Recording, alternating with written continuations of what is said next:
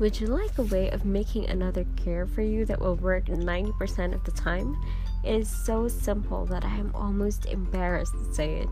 However, I know so many people who long to be loved and who do not practice this almost infallible rule that I shall state it here. It is not original with me. Seneca expressed it succinctly almost 2,000 years ago. If you wish to be loved, love.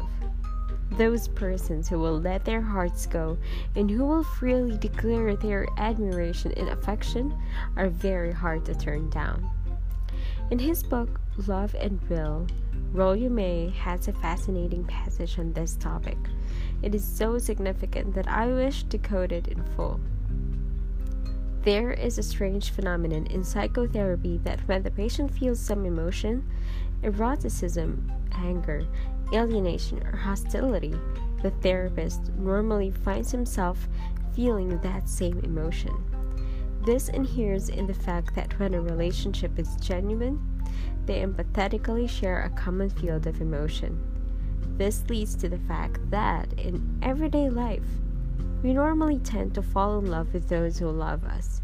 The meaning of wooing and winning a person is to be found here. The great pull to love someone comes precisely from his or her loving you. Passion arouses an answering passion.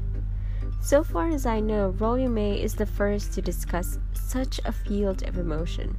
Yet all of us have experienced such a magnetic attraction to another, and the description is very apt. When people care for us and show that appreciation with their eyes, their attention, and their declarations of affection, we find a certain passion generated. As May says, the great pull to love someone comes precisely from his or her loving you. Marlene Dietrich, asked to write an article on how to be loved by a man, had this simple, surefire suggestion: love him.